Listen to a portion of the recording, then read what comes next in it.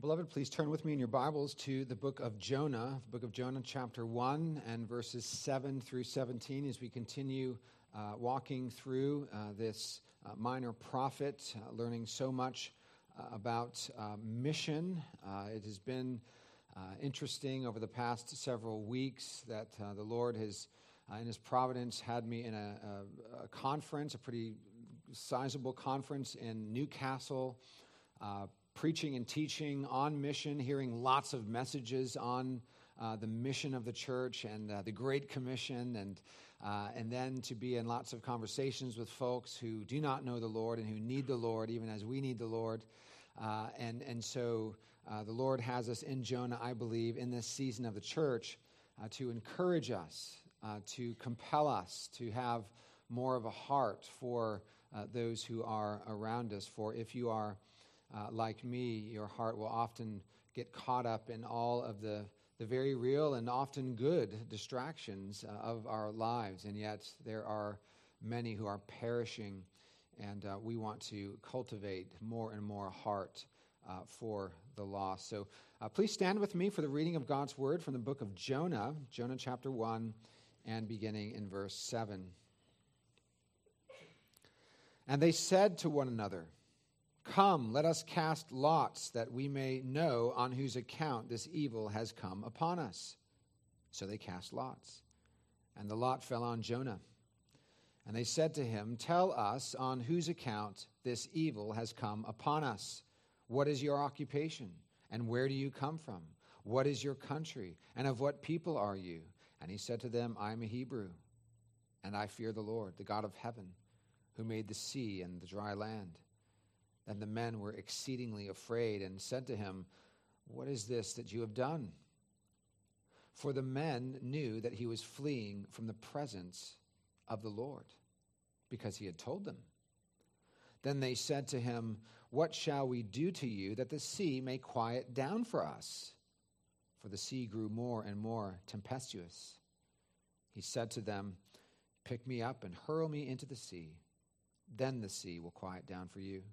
For I know it is because of me that this great tempest has come upon you." Nevertheless, the men rowed hard to get back to dry land, but they could not, for the sea grew more and more tempestuous against them. Therefore they called out to the Lord, "O Lord, let us not perish for this man's life, and lay not on us innocent blood. For you, O Lord, have done as it pleased you." So they picked up Jonah and hurled him into the sea, and the sea ceased from its raging.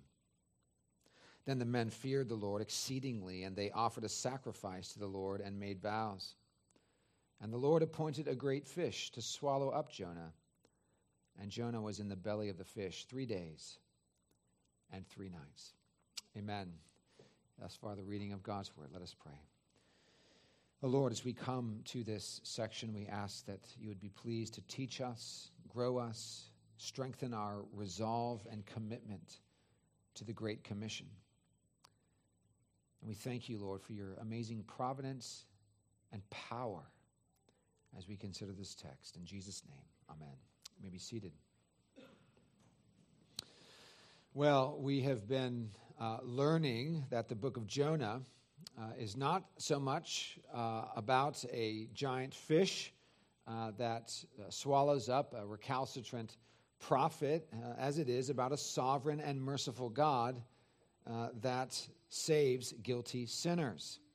It's about both, I know, but the main focus is God's purpose of salvation for the nations. Let's not miss that as we come once again to the book of Jonah, that the main purpose of this is to show us the big heart of God for the lost, even for a people like Nineveh, who we have learned was a real nasty people, an idolatrous people, a people who committed the worst kinds of sins and treated their enemies with the utmost disdain and torturous activity. God has a big heart for the worst kinds of sinners. And we know that because he has saved us. But as we look at it from the outside and we see Nineveh and we understand what kind of a people that they were and how they were the enemies of Israel, we see that God's purpose included them for his salvation purposes. It's about all of these things. And by implication, it's also about us taking part in this mission. God's purpose is to bring salvation to the nations, and it is a part of his plan and purpose to include us in this mission. We will think more about that in a few minutes. God's purpose of redemption encompasses the world, not just our little world, but the entire world. The entire world. For God so loved the world that he gave his only Son. The Father, as we learned this morning, gave his own Son. He sent his own Son. The Father sends his own Son into the world, his only begotten Son. And so God's covenant promise to save sinners from the nations, these promises are clearly in God's word, and we see it so clearly in the Abrahamic covenant, don't we? In Genesis chapter 12:3, let's be reminded, Genesis 12:3, God promises, I will bless those who bless you, Abraham, and him who dishonors you I will curse, and in you all the families of the earth shall be blessed. Salvation is not just limited to Israel.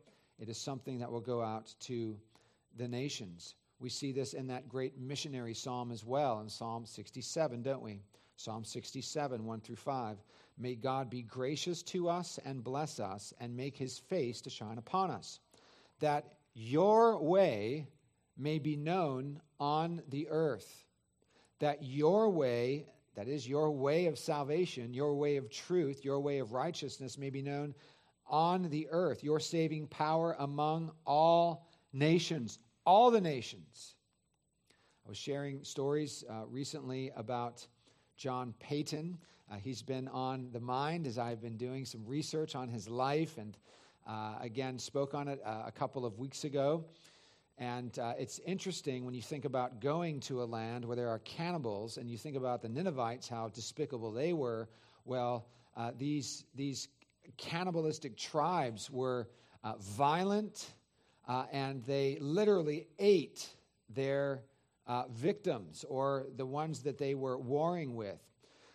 And it's extraordinary to me to think of the commitments, not that everybody is called to go to the New Hebrides Islands and to minister to the cannibals. I'm not saying that. Don't walk away from this sermon saying that I said that.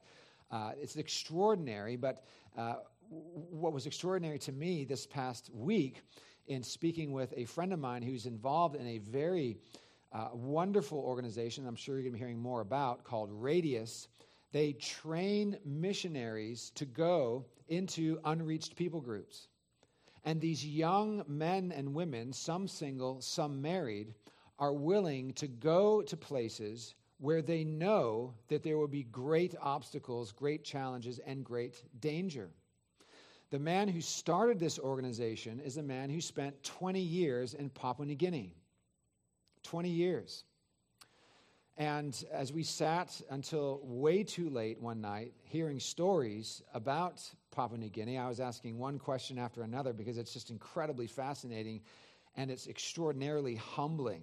I feel like I haven't even begun to serve God speaking to these folks. And this man's father, who planted churches in this area of Papua New Guinea, he actually overheard two tribesmen who didn't think that he understood the language, and the two tribesmen were discussing. This is after being there for years and years and helping them and giving them a written language and providing them with all kinds of resources and preaching the gospel to them and providing clothing and all of these things. He overheard two tribesmen saying, "Why haven't you eaten the Americans yet?" Can you imagine hearing that? Not least from those whom you've been reaching out to for years and showing such kindness to.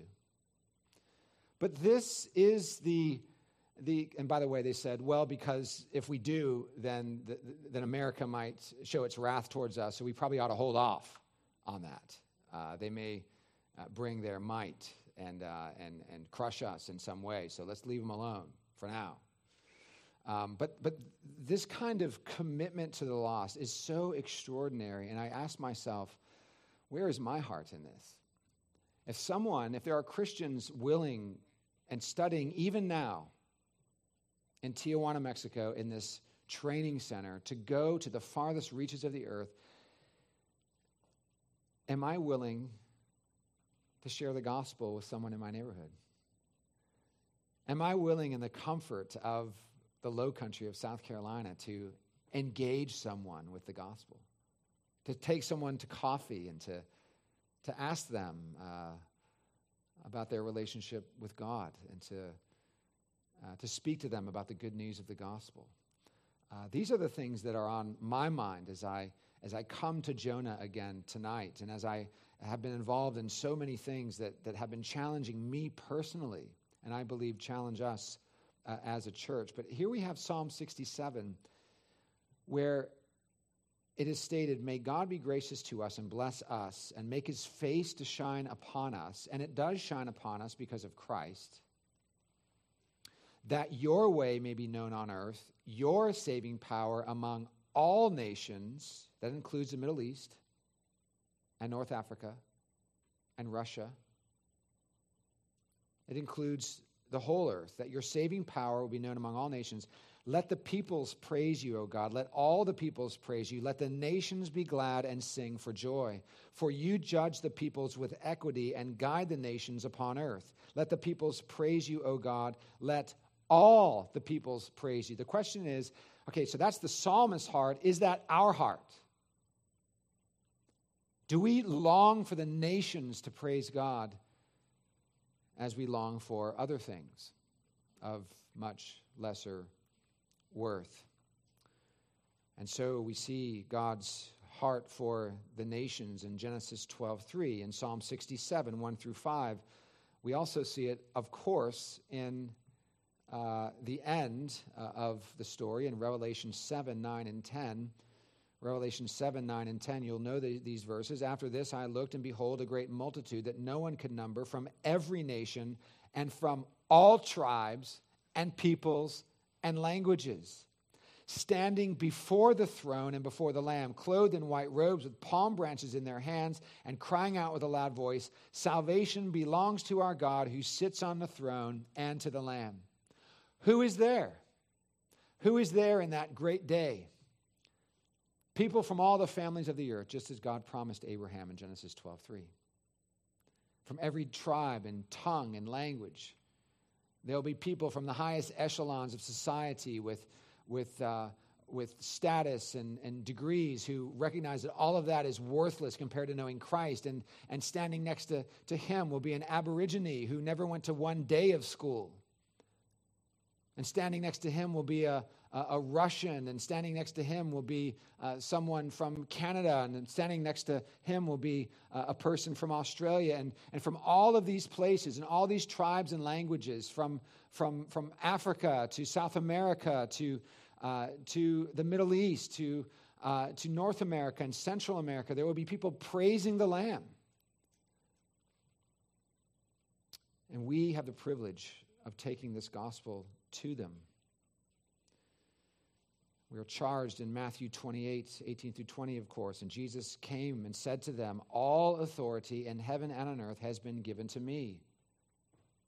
Go, therefore, and make disciples of all nations, baptizing them in the name of the Father and of the Son and of the Holy Spirit, teaching them to observe all that I commanded you. And behold, I'm with you always to the end of the age.'" And so God has a heart for the nations. God has a heart for those whom he sent his son, for whom he sent his son to die. We come to the book of Jonah, and we see that God initially calls Jonah to the son of Amittai, verse 1, saying, "Arise, go to Nineveh, that great city, call out against it, for their evil has come up before me." So God is sending his prophet to Nineveh to preach judgment. And we've talked about this before. wondering if there was a fuller message. There most likely was, but this is the initial message that comes. Call out against it, for their evil has come up before me. But Jonah rose to flee to Tarshish from the presence of the Lord. He went down to Joppa and found a ship going to Tarshish, so he paid the fare and went down into it to go with them to Tarshish, away from the presence of the Lord. He is fleeing the presence of God, so he thinks. What we're going to see tonight is that you can't flee the presence of God. And if you seek to run from God or hide from God or keep things from God, then this will be exposed. This will be exposed, either now or later, or both. But the Lord hurled a great wind upon the sea, and there was a mighty tempest on the sea, so that the ship threatened to break up. Then the mariners were afraid, and each cried out to his God, and they hurled the cargo that was in the ship into the sea to lighten it for them. But Jonah had gone down into the inner part of the ship and had lain down and was fast asleep. So the captain came and said to him, "What do you mean, you sleeper? Arise, call out to your God. Perhaps the God will give a thought to us that we may not perish." Well, that's where we pick up the story this evening in verse 7. Notice, first of all, a fact about sin. A fact about sin, and that is that sooner or later, sin will be exposed. Look with me at verse 7 again. And they said to one another, "Come, let us cast lots, that we may know on whose account this evil has come upon us." So they cast lots, and the lot fell on Jonah. Oh, how lucky. What a coincidence. No, the Lord in his providence, in the casting of these lots, guides them to Jonah. Lots, of course, are commonly used in the Bible. It was a way to discover God's leading and guidance. This morning we learned, for instance, in Sunday school from Tom, that Joshua used lots to uncover Achan's sin in Joshua 7. Lots were used in the choosing of a new apostle to replace Judas. But here we see the pagan sailors casting lots, and they are doing so superstitiously. They're doing so superstitiously, but God, in his providence, causes the lots to guide them to Jonah as the reason for the storm. And once again, here what we are taught, dear ones, is that we cannot escape the presence of God. God is omnipresent. He is everywhere. He is inescapable. Now, that's a comfort to us when we are walking in obedience and in the Spirit. When there is secret sin or when we are fleeing from God, that fact can be disconcerting. But no one can hide from God. Adam and Eve tried to do it. Didn't work. Anybody who tries to do it, it does not work. Jonah's fleeing, but God is coming after him. In Luke chapter 12, verses 2 and 3, we learn that, quote, "Nothing is covered up that will not be revealed, or hidden that will not be known. Therefore, whatever you have said in the dark shall be heard in the light, and what you have whispered in private rooms shall be proclaimed on the housetops." That's humbling. And that will compel us to be ready for the confession of sin every Lord's Day. Can you imagine if everything you said or everything you thought was put on the front of the New York Times for everyone to see? It's a little bit of a litmus test about how thankful we must be for God's grace and forgiveness in Christ. But the reality is God does see and hear, and it expands the reality of his glorious grace towards us. But we must recognize that if we are thinking we are hiding from God or hiding things from God, or we've convinced ourselves or lied to ourselves that somehow God does not see the sinful things we are doing or hiding away from him or the way we are running, then we need to be shaken back into reality. Romans 2:15 and 16 again teach us this. Romans 2:15 and 16. They show that the work of the law is written on their hearts, while their conscience also bears witness, and their conflicting thoughts accuse or even excuse them. Now listen, on that day when, according to my gospel, God judges the secrets of men by Christ Jesus. The secrets of men will be exposed on the day of the Lord. And so Jonah was running from the will of God. He was running from the command of God. He was running from the presence of God, but he could not outrun God. He could not outrun God. He could not outrun his presence. And in fact, God inflicted a great trial upon Jonah through the storm and through his, well, let's say, uncomfortable transport back to Nineveh. You see, God made him uncomfortable. God inflicted this trial upon him in order to bring him back to his side and to put him back on the right way. God is gracious, beloved, to bring severe mercies into our lives, to bring us back from our wanderings, to bring us back from our straying into places that we should not be as we are running in the wrong direction at times.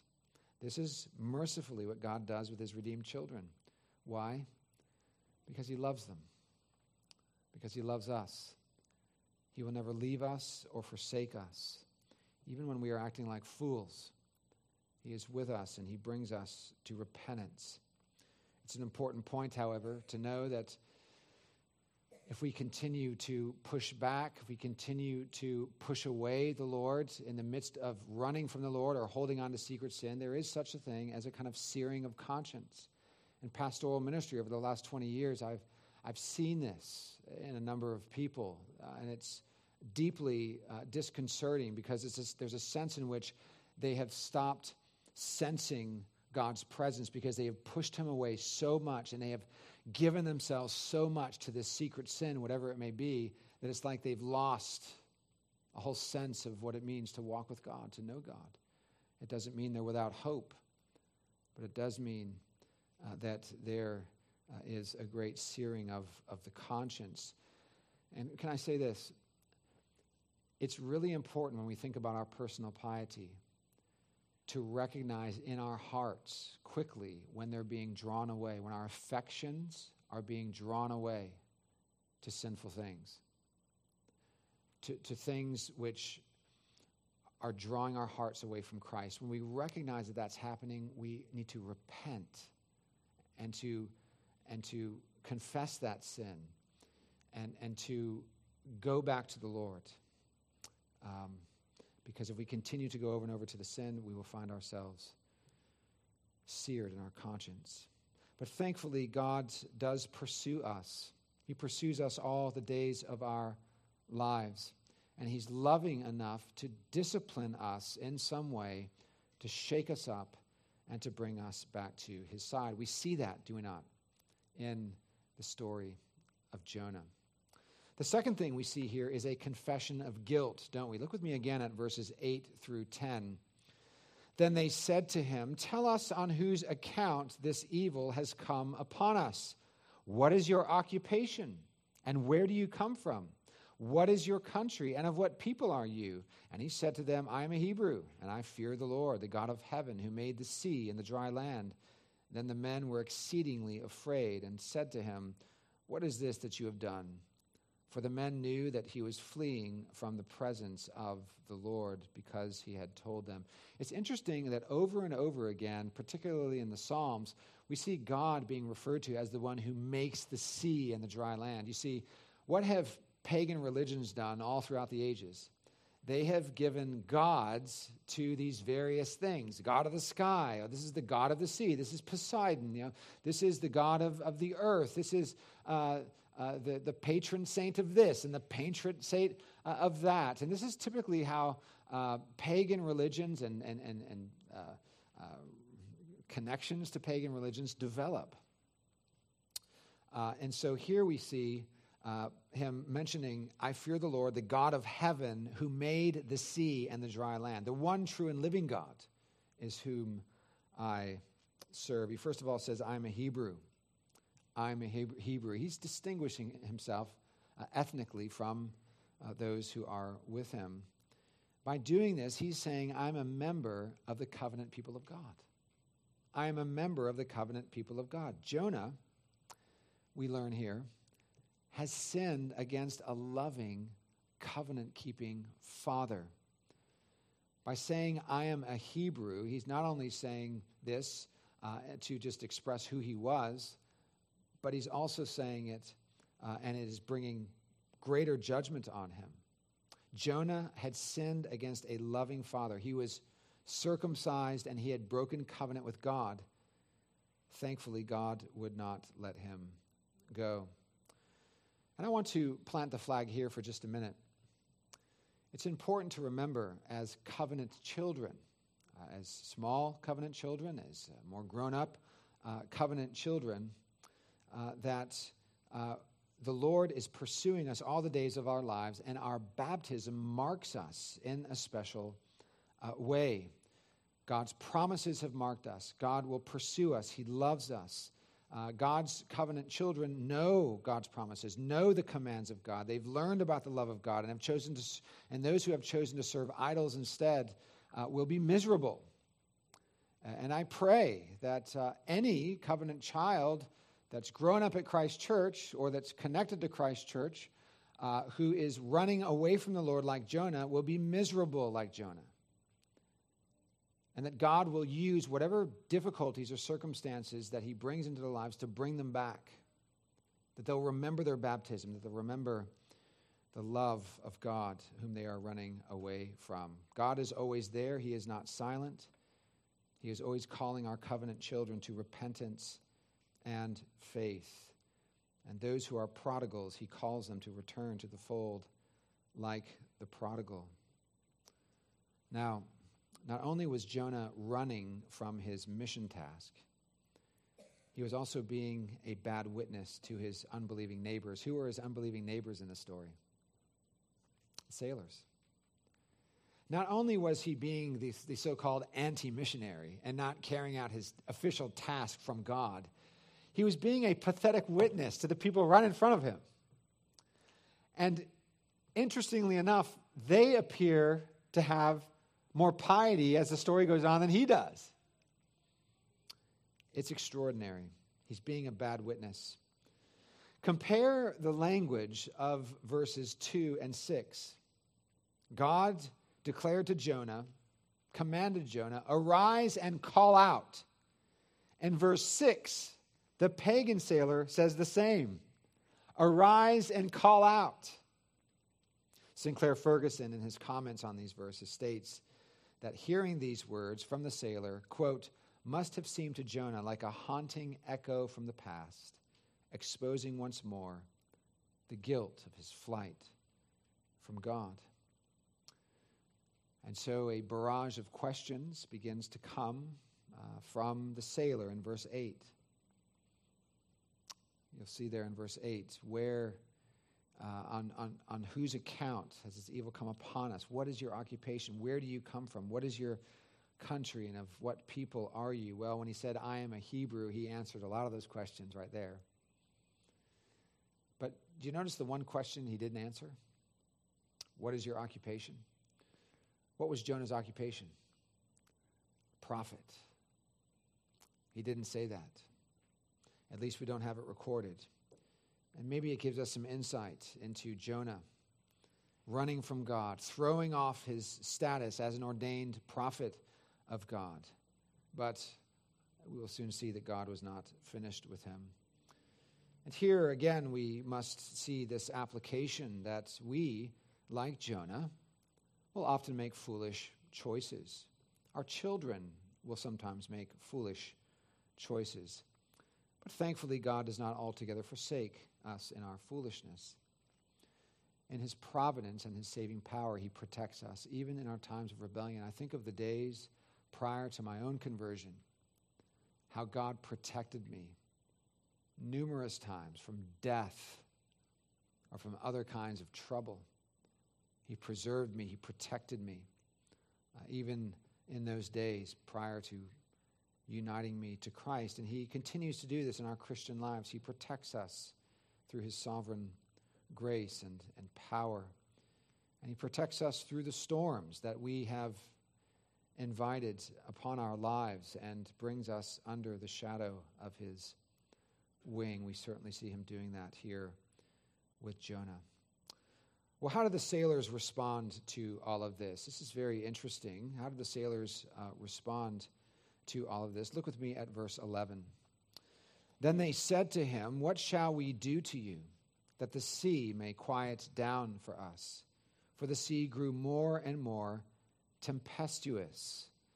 The storm was gathering strength as they were having this conversation. Verse 12, he said to them, "Pick me up and hurl me into the sea, and then the sea will quiet down for you.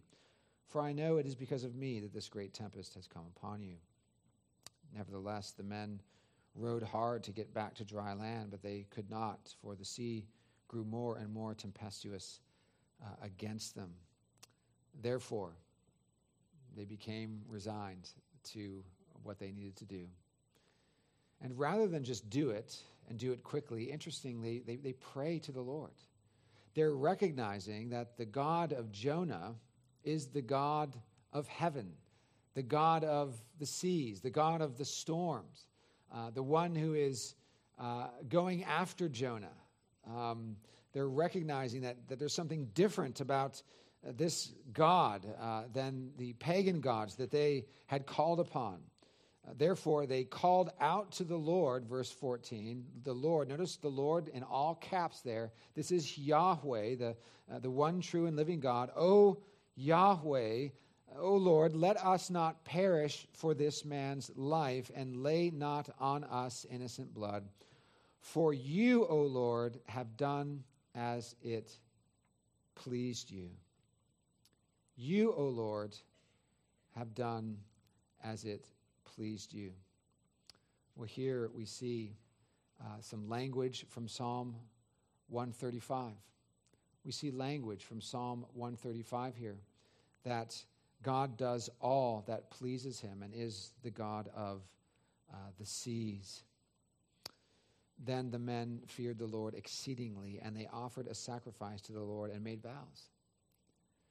It appears that while Jonah was being a pathetic witness, as we are often, as is the case, that God, through all of this, brings these sailors to himself. It appears that these sailors have been converted. They are calling out to the Lord. They are expressing it in biblical language. They are making vows to the Lord, and they are making a sacrifice. Not only that, they tried everything they could to save Jonah. There was something in them that wanted to save Jonah and to make this right without having to throw him into the sea. They had this kind of restraint that would be unusual among hard pagan sailors. It seemed that God had done a work in them. Isn't it marvelous that even when we are being unspiritual, even when we are not exhibiting a heart for the lost, that the Lord will still use us, nevertheless, to lead people to Christ, to see people come to the Lord? It's what the Lord does in his mercy and in his extraordinary, mysterious providence. The men feared the Lord exceedingly, and they offered a sacrifice to the Lord and made vows. Finally, and we'll look more at this next time, verse 17. And the Lord appointed a great fish to swallow up Jonah. And Jonah was in the belly of the fish 3 days and 3 nights. Here, of course, Christ quotes this very verse. We'll look at, again, this more later as we unpack this next time. But here is that which is prophesying and anticipating Christ, who will live and die and rise again on the third day for our salvation. You see, ultimately, the purpose, the saving purpose of God set forth in Jonah is that which points us to the Lord Jesus Christ. The Lord Jesus Christ, the ultimate missionary, who didn't run from the Father sending him, but said, "Yes, Lord, here am I. Send me. I'm willing to go and to do what is necessary to save sinners from eternal damnation. Praise God for his goodness and mercy to us. How do we respond to this? Well, beloved, as I said at the outset, my prayer is that as a church, as individuals, as families, that we would pray for more opportunities to reach our friends and neighbors for Christ, that we would be involved in the lives of those around us who do not know the Lord, that we would have compassion. I was speaking to my wife yesterday as we were on a walk, and there were some kids, and they were using very foul language, and we were just a little discouraged about that. And I said, isn't it interesting how we can become that rather than have compassion, that's the first thought towards those who are lost, we have frustration. Rather than pray for the lost, we just want them to go away. This is often how our hearts are, and it's partly because we get caught up in the rhetoric of our culture, which is extremely polarized, and where people aren't looking at one another with love and compassion, but rather in political terms. Beloved, as Christians, we need to resist that. Not only this week, but over the next 2 years, as tensions will only continue to grow in our highly polarized culture. We need to be the ones that are leading with love, leading with kindness, leading with compassion. And no matter what is going on in somebody's life, no matter what they're struggling with, these days there are so many that are caught up in what is the fad of sexual deviancy and gender confusion and homosexuality and these things. But rather than respond to that with just, disgust or something, that we would recognize that we are sinners as well. And that these folks, the first thing they need is what the first thing we need, and that is the grace of God. They need Christ. And so we need to approach relationships and opportunities with love and with compassion and with a heart for the lost. Also, I want to say that as a congregation, I would like to see us growing in our heart for mission, for the sending of missionaries, for the raising up of missionaries in this congregation, that we would raise up anti-Jonahs, not those who want to run the opposite direction from mission, but those who want to run headlong into mission, filled with the Spirit, and recognizing that our time on this earth is very limited, and we want to use it for the glory of God, whether it's in your occupation, being salt and light, or whether it is going into all the world to make disciples. Let us pray. Our Father, we thank you for this text. We thank you for the rich contours of the book of Jonah and all that it's teaching us about our own sin. Even as we see Jonah, we have a mirror reflecting back to us many of our own inconsistencies and sins and our hiding from you at times, or running from you. And Lord, we pray that we would, in those moments, run to Christ for forgiveness, for grace, for pardon, for strength. We pray, Lord, as well, that by your Spirit you would strengthen our resolve and commitment to mission and evangelism. That we would not be those that just look to other people to do that, but that we ourselves would be salt and light in various ways, inviting people to church, writing letters, writing emails, committing to having coffee with individuals, having people in our homes, reaching out to people who walk through the doors of our church, that we would be mindful as a congregation of these things, not only loving one another reciprocally, but loving those who need Christ. Oh Lord, would you do this in us, and may you receive all the glory. In Jesus' name, amen. Amen. Well, I invite you to please stand with me as we sing Rock of Ages, Cleft for Me, number 452. We're going to sing this, however, to the older, not the older, it's actually the newer version in the older hymnal, to the tune of New City